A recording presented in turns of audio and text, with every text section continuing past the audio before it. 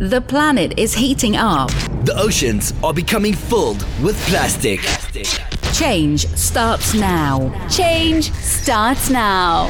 We're on a countdown To zero waste. 5, 4, 3, 2, 1. This is the Zero Waste Countdown Podcast. Here's your host, Laura Nash. What is this compulsion we have to consume? And can we break it and not live any worse off at all? Hi, everyone, and welcome to the Zero Waste Countdown podcast and radio show. This episode features Ross Beaty. He's a geologist and entrepreneur in the international minerals field. He currently chairs Pan American Silver Corporation and Equinox Gold Corporation and has founded and divested many other resource companies. He is also an environmental philanthropist, primarily through the Sitka Foundation. He chairs the BC Parks Foundation, serves on the advisory board of the Nature Trust of BC. He's the director of the Pacific Salmon Foundation and Panthera, and is patron of the Beaty Biodiversity Centre at the University of British Columbia.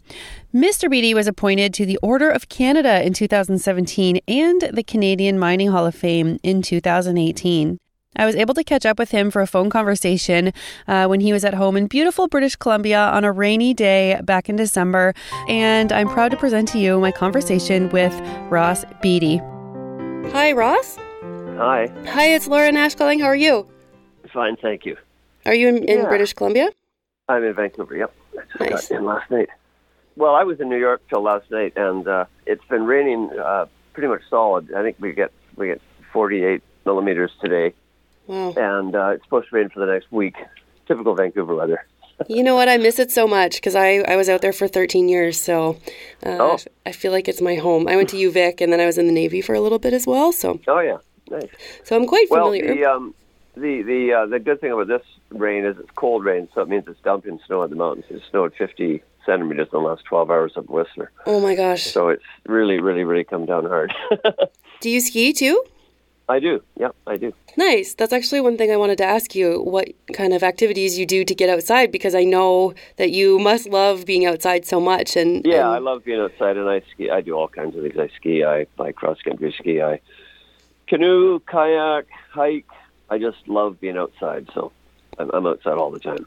That's awesome. So that's probably what led you to the Sitka Foundation.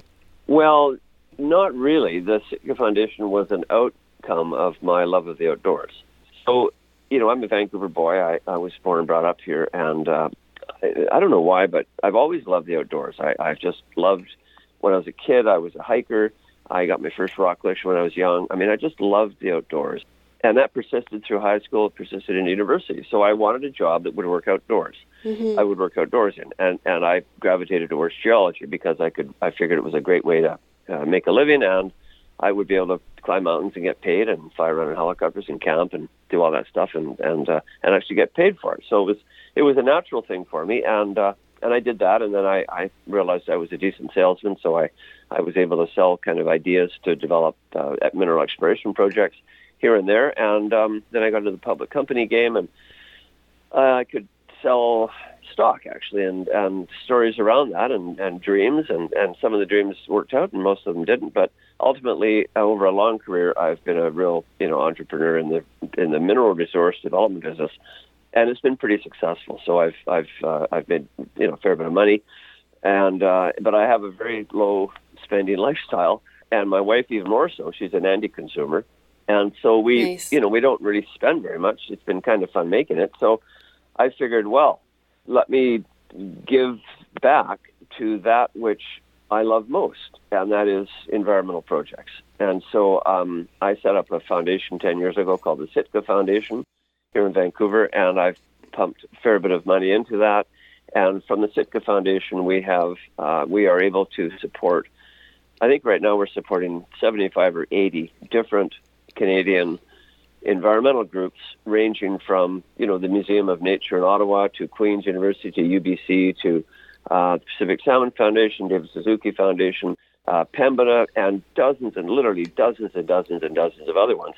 Land conservation, environmental education, scientific research into environmental projects, public policy stuff, for example, trying to support climate change regulations, CO2 mitigation, carbon tax, that kind of stuff. It's all over the map, but it's all focused on environmental protection, biodiversity preservation, really in Canada mainly, but the truth is we've got lots of projects down in Latin America as well. So it's kind of global, but it's mostly focused on BC, secondarily Canada, thirdly the world. That's awesome. It's very satisfying to me, and so that, one of the many, many projects that we support through the Sitka Foundation was the Canadian Museum of Nature in Ottawa. But even that really was the second or third big Canadian public donation we gave, or public investment we gave. I always prefer to call these things investments because I want a return, and I want a return meaning a better environment or better protection of the environment from those. The first one we did was at UBC in developing something called the Biodiversity Research Center, and affiliated with that was a museum, which is now called the Beaty Biodiversity Museum, and that was such a home run for me. It was so successful. I'm so pleased with it that we just, we were able to do it again at Queen's, again at the Museum of Nature, and quite frankly, I'd love to do it again and again before I croak. This is all good stuff. It's public outreach. It demonstrates the beauty of nature. It also supports research into current problems affecting nature, and that thing at the Canadian Museum of Nature was just a perfect thing for us, and we were very, very happy to be able to do that. That's amazing. Yeah, I've heard such wonderful things about this. And then the one at Queen's University, so that's close to us in Kingston, Ontario. That's the Beaty Water Research Centre at Queen's, right? Yep. Yeah, so is that like freshwater Great Lakes, or is that more ocean-centered? Yeah, it's a bit of both, actually. It's Cool. definitely freshwater, and it's not just Great Lakes. It's also groundwater in Ontario, and better ways to monitor it and make sure it's clean. It's outrageous that Canada has more fresh water per capita than anywhere in the world, and yet we still have towns and villages that don't have clean drinking water, that have boil water advisories. It's just absolutely ridiculous. So, it's supporting that kind of thing, and quite frankly, for us, we don't have anything to do with what they do at Queen's. Queen's runs that as they see fit, but we were just really happy to support creation of the Water Research Center so that they could up their game a little bit and just do things better and bigger and more effective than they were before. And that was something they wanted to do, and we were very happy to support them. Mm-hmm. So in the zero waste world, we're very much against sending things to landfill if we can avoid it. And that is actually a big problem for groundwater, and something that we're concerned about in our area, because when you put things in landfill, eventually those landfills are going to leak, and the leachate's going to get in there, and we have to monitor these things. So I would like to hear a little bit about your venture into geothermal. Now, am I correct to say that you were in gold and then you went into renewables and then now you're into silver? Is that right? Not quite, but you're not far away. I've had, in my career, I've started 15 or 16 companies. It's been kind of silly in that way, but about, I'm going to say 2008, I just sold a couple of copper exploration companies, and I retired kind of from my silver mining company called Pan American. In terms of active service, I'm still on the board, but I haven't really been that active in terms of management. So I was not really ready to retire, and I wanted to do something green and clean and, try to use my entrepreneurial experience in the clean energy world. And I focused on geothermal power because I thought, well, and this is this is a classic case of ignorance is bliss. If you don't know a lot, you can be a great promoter. So I thought to myself, well, if you drill into the ground, you get really hot rocks, and if there's fluid there, you can pump up that hot fluid and to the surface and drive a steam turbine, make electricity, and pump it back in the ground, and it goes forever. Mm-hmm. So I ran around the world. I started a company called Magma Energy, ran around the world looking for geothermal power sites where we can make electricity from hot water, and there's a few. And after a couple of years, I bought a big business in Iceland, another one in Nevada, export all over the world, literally. And I just found it was a really tough business, and you couldn't scale it up into a global business. So I didn't want to stop the clean energy thing. I'm still totally dedicated to trying to get us off of carbon-based electricity systems like coal and gas and oil. So I moved from just pure geothermal to building a company that also had wind and solar and hydropower.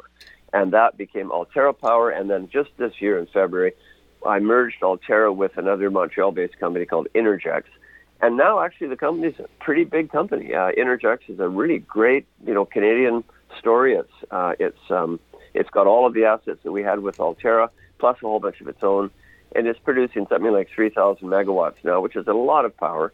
And that includes wind, hydro, solar, and geothermal in Iceland, France, the United States, Chile, and all across Canada. Oh, so wow. It's a great company, but I'm no longer involved in the management of that company. It's all managed out of a really outstanding team in Montreal. But I'm on the board. I think I'm the second largest shareholder because I didn't sell any of my shares in Altera. I just joined the two companies together and kept a big share position. So I'm really happy about that. And yet, because for me it was an exit from a management role, I've started another little company in the gold business again, and so I'm sort of working on that right now as my main thing. And yet, I'm really not running it. It's run by another management team. I'm chairing it, but I'm not really doing anything actively. So I'm doing all this sort of business meddling right now, and I'm doing a ton of philanthropy. I'm on the boards of 4 nonprofits. I just came back last night from from New York, where I was on the board of a wildcat conservation NGO called Panthera, global fabulous group. I'm on that board. I'm on the board of the Pacific Salmon Foundation. I'm the chairman of the board of a new thing in BC called the BC Parks Foundation, which is meant to support these fabulous parks we have in BC, make sure they're still loved by the people, and that it doesn't matter what government we have, there's still strong funding that goes to support our park system. And so anyway, I'm quite, I'm running around a lot. I'm a very hyperactive soul, so, but I'm trying to really focus on environmental philanthropy as my number one thing, really from here on. That's amazing. What is Panthera? So are they operating in South America or in Africa? Panthera is a global wildcat conservation organization. It's the world's best. They have 200 staff members, offices in or field areas in Africa, in Asia, in Canada, the U.S., all over South America. They're trying to protect the world's big cats, the lions, tigers, jaguars. All the many smaller cats, bobcats, lynx, all those sort of things. From in some cases, hunting pressure, poaching pressure, habitat change pressure, all these things that are basically serving to reduce these wild populations. And it's not so much that wildcats themselves are worth protecting. Of course they are. They're iconic top predators. Mm-hmm. But if they're healthy, they require very healthy landscapes to live in. So that if we can get the cats to be healthy, the whole landscape gets healthier. And so it's a really good way of doing landscape conservation, which is actually the most important thing of all. Mm-hmm. We saw that with wolves, too, in Yellowstone when they reintroduced them. Yeah, exactly the same with wolves. Yeah. And exactly the same. Cougars. You take a place like I live on an island near Vancouver called Bowen Island. Well, there's no predators. There's no wolves and there's no cougars. Because of that, the deer are just running riot. I mean, deer breed like weeds. And the deer now are completely changing the ecology of the island because they're browsing all the small saplings and small trees and plants, and they're making the interior of the island like a moonscape. So it's unhealthy to have these types of ecosystems that are out of whack, that don't have the full range of predators and prey populations that are, of course, a more natural ecosystem. Absolutely. They probably have ticks, too. Do they have ticks on the island, I wonder? Because they do here, and it's a big growing problem in Ontario with climate change, is that the ticks have moved up into our area. So ticks are around. Yeah. When you live on Bowen Island, so I remember sailing around there many times, and it's beautiful. It's so beautiful there. Yep. There's a lot of dolphins. Do you see a lot of dolphins from your house? Well, often people get quite pessimistic with environmental degradation in the world. I mean, it's easy to be pessimistic. There's all kinds of places that are just being absolutely hammered by this heavy human footprint. Yeah. But there's other places that are actually give me some grounds for optimism. And the sound, the water around Bowen Island is called Howe Sound. Mm-hmm. And you know what? I've lived there all my life. It's actually getting better now. We see more feeder fish, bait balls like herring and northern anchovy and so on.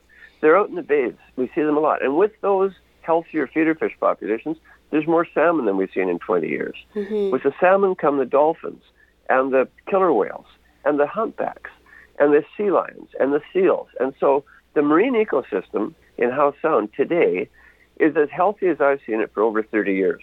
And I'm really happy to see that. I'm really encouraged. And it's due to a whole bunch of things. Less logging.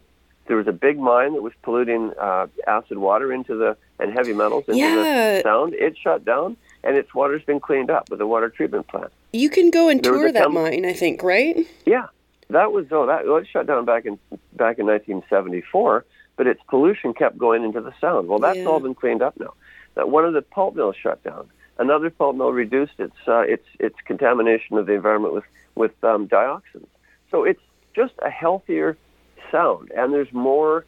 There's just more ecology that's healthy there, and that's allowing it to kind of come back. And with that, you have more ecotourism. You have a lot of whale watching that goes on. You have a lot more people that come there from all over the world because it's just beautiful and it's on the doorstep of Vancouver. So there's an economic benefit to having a Sound ecosystem, and a lot of people forget that. They say, "Oh, we missed that mine, or we missed that pulp mill." And we need those jobs. We need that. We need that strong primary industry. But actually, there's other types of industries, and there's other ways of creating a strong economy while at the same time being clean. And that's where I really hope and pray that our country can go in the years to come. Right. I think that's the difficult part. And I feel like our country is a little bit erupting right now, trying to sort this out. Like, how do we do everything right and keep jobs? And it's interesting to watch politics right now. But yeah, it's nice to see that Howe Sound is coming back like that. I can't remember the name of that mine, though, that's near... It was called the Britannia Mine. Britannia Mine, yes. If you're ever on the way up to Whistler, if you're listening, you can you can stop in there, and it's fascinating that they stop the pollution. And I believe that water has to be treated for the rest of, like, forever or something. Pretty much. Yeah, pretty much forever. It's leaking. So did you have that issue too? So you go into places and you have this mine, and then you have to kind of like clean it up afterwards? Well, of course, that mine started 100 years ago. That mine started at the turn of the century. And, environmental protection that didn't exist. So every year it just gets stronger and better. And today's mine industry is nothing like it was 100 years ago, in a lot of ways. Some good and some bad. I mean, there's much stronger environmental protection. However, the scale tends to be bigger in a lot of big open pit mines. The scale is quite big, and they're very destructive. So, but at the end of the day, I mean, a mine is a depleting resource. A mine always ends. It always, once the resource is gone, it shuts down. And today, mines can be reclaimed really well. I mean, we just closed a silver mine in Mexico about 3 years ago, and you'd hardly know it was there today. There's a pit, a small pit, but the waste area and the tailings have been revegetated. They're now cornfields, and they're providing a good living for the local people, and you would hardly even know the mine was there. So it's just modern reclamation versus old reclamation. Mm-hmm. And so Canada's mining regulations, I'm sure, would be much stricter, right? Not really. You'd be surprised. It depends on the company. So most of the companies of the world only do things one way. It doesn't matter if they're in Africa or Canada. They only do things one way. And that's, they're all pretty well run. They're run by people who have pretty good social consciousness. There's an awful lot of value today in a company that has good corporate social responsibility, or environmental and social governance, you could say. And because that's so important, pretty much every company that is certainly a Canadian company would follow the same procedures anywhere as they would in Canada. Mm-hmm. Yeah, we did that with the Navy too. So if we went somewhere that had bad dumping regulations, we would still follow our Canadian regulations no matter where we were. And it's just as it should be. I mean, this is just good business. If you look after your environment, if you look after your workers, if you look after the communities around which you work, that are around the places you work in, it's going to make operations more smooth. You're going to have a lot fewer fines, fewer problems, less disruption. It's just good for business. It's a smart way to operate. Mm-hmm.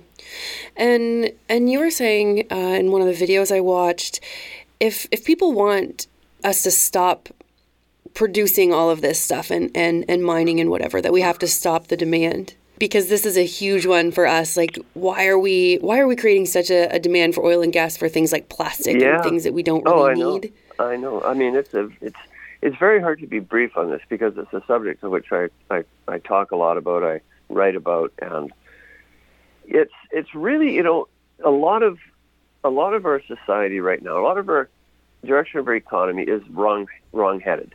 It's all about a growth obsession. Well, what does a growth obsession mean? It means more destruction of nature. It's just that simple. More people consuming more junk, and an economy that has to get bigger every single year. Well, if you work that to its sort of logical conclusion, in a finite world, in a finite anything, you cannot ever have exponential growth because ultimately you run out of resources and the whole system collapses. So we're seeing that in many places, in places like Madagascar, and Haiti, and Pakistan, and many parts of sub-Saharan Africa. They simply have grown to and India actually, where there's just too many people, and they've run out of resource base. They've run out of good soil, good air, clean water, and often other kinds of resources. So it's a completely unsustainable form of existence for the world. So, how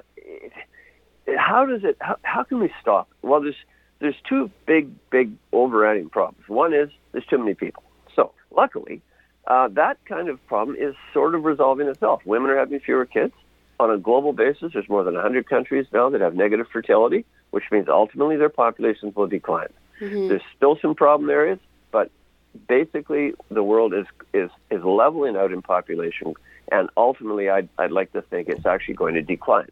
So that is a very good thing. All of that's good. The other big problem is we're just consuming too much junk.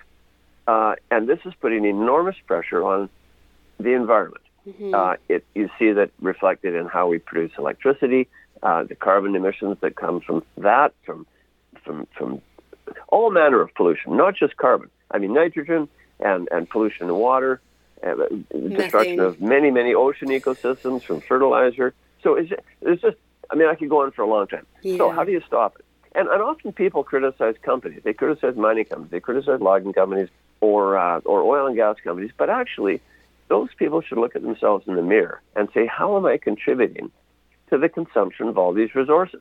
Well, it's my lifestyle. Do I really need one car or any car? Do I really need 2 cars or 3 cars in a family?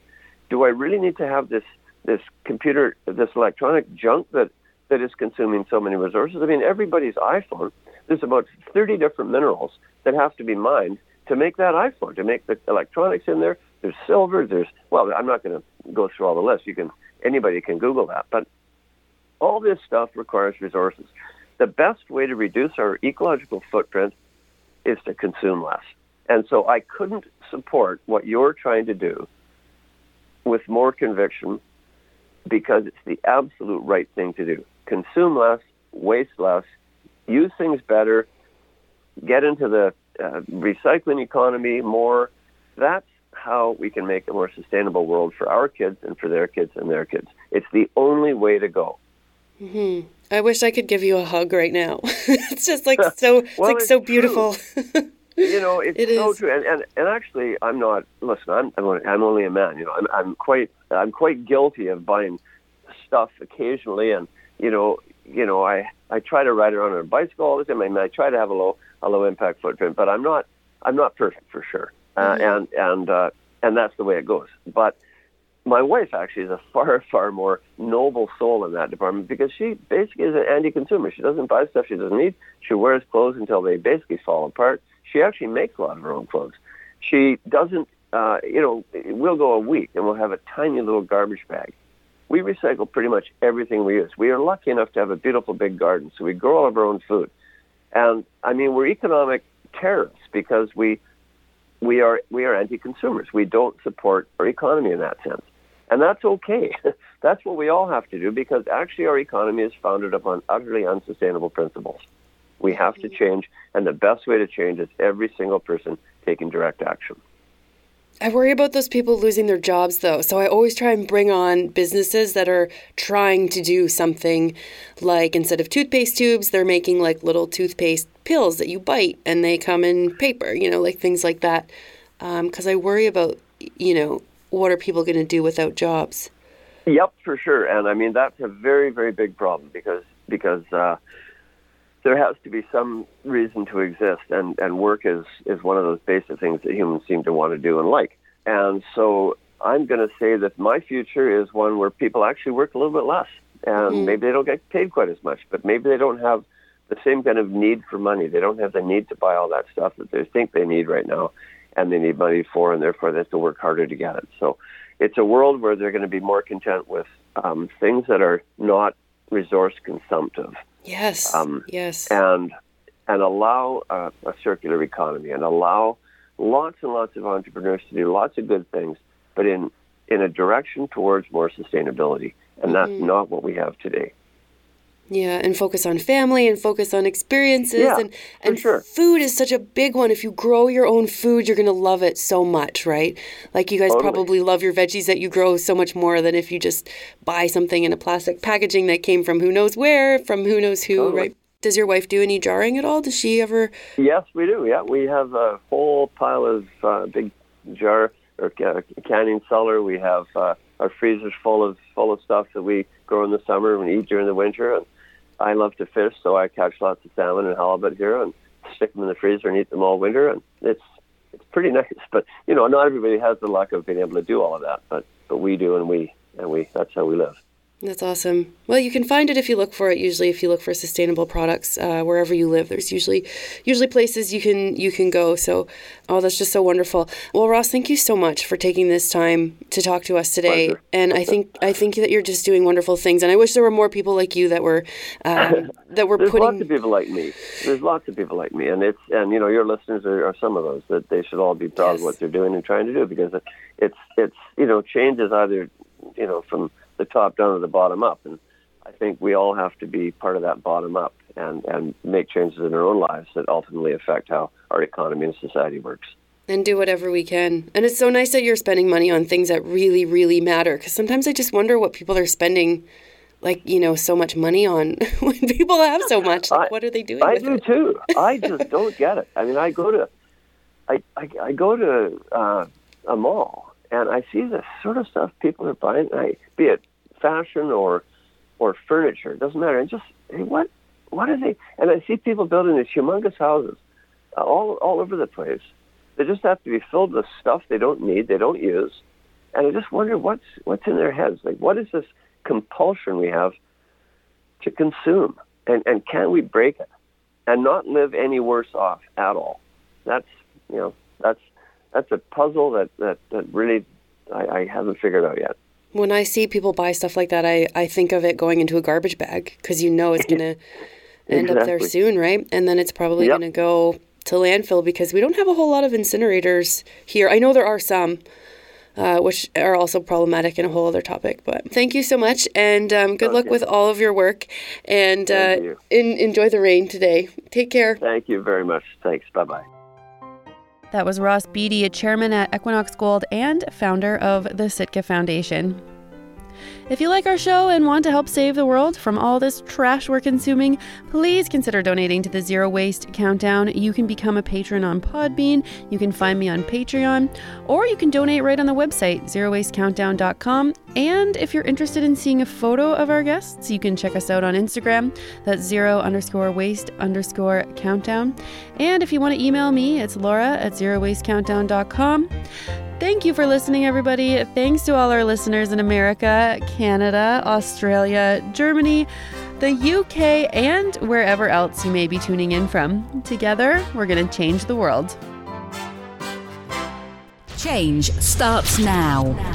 This is the Zero Waste Countdown Podcast.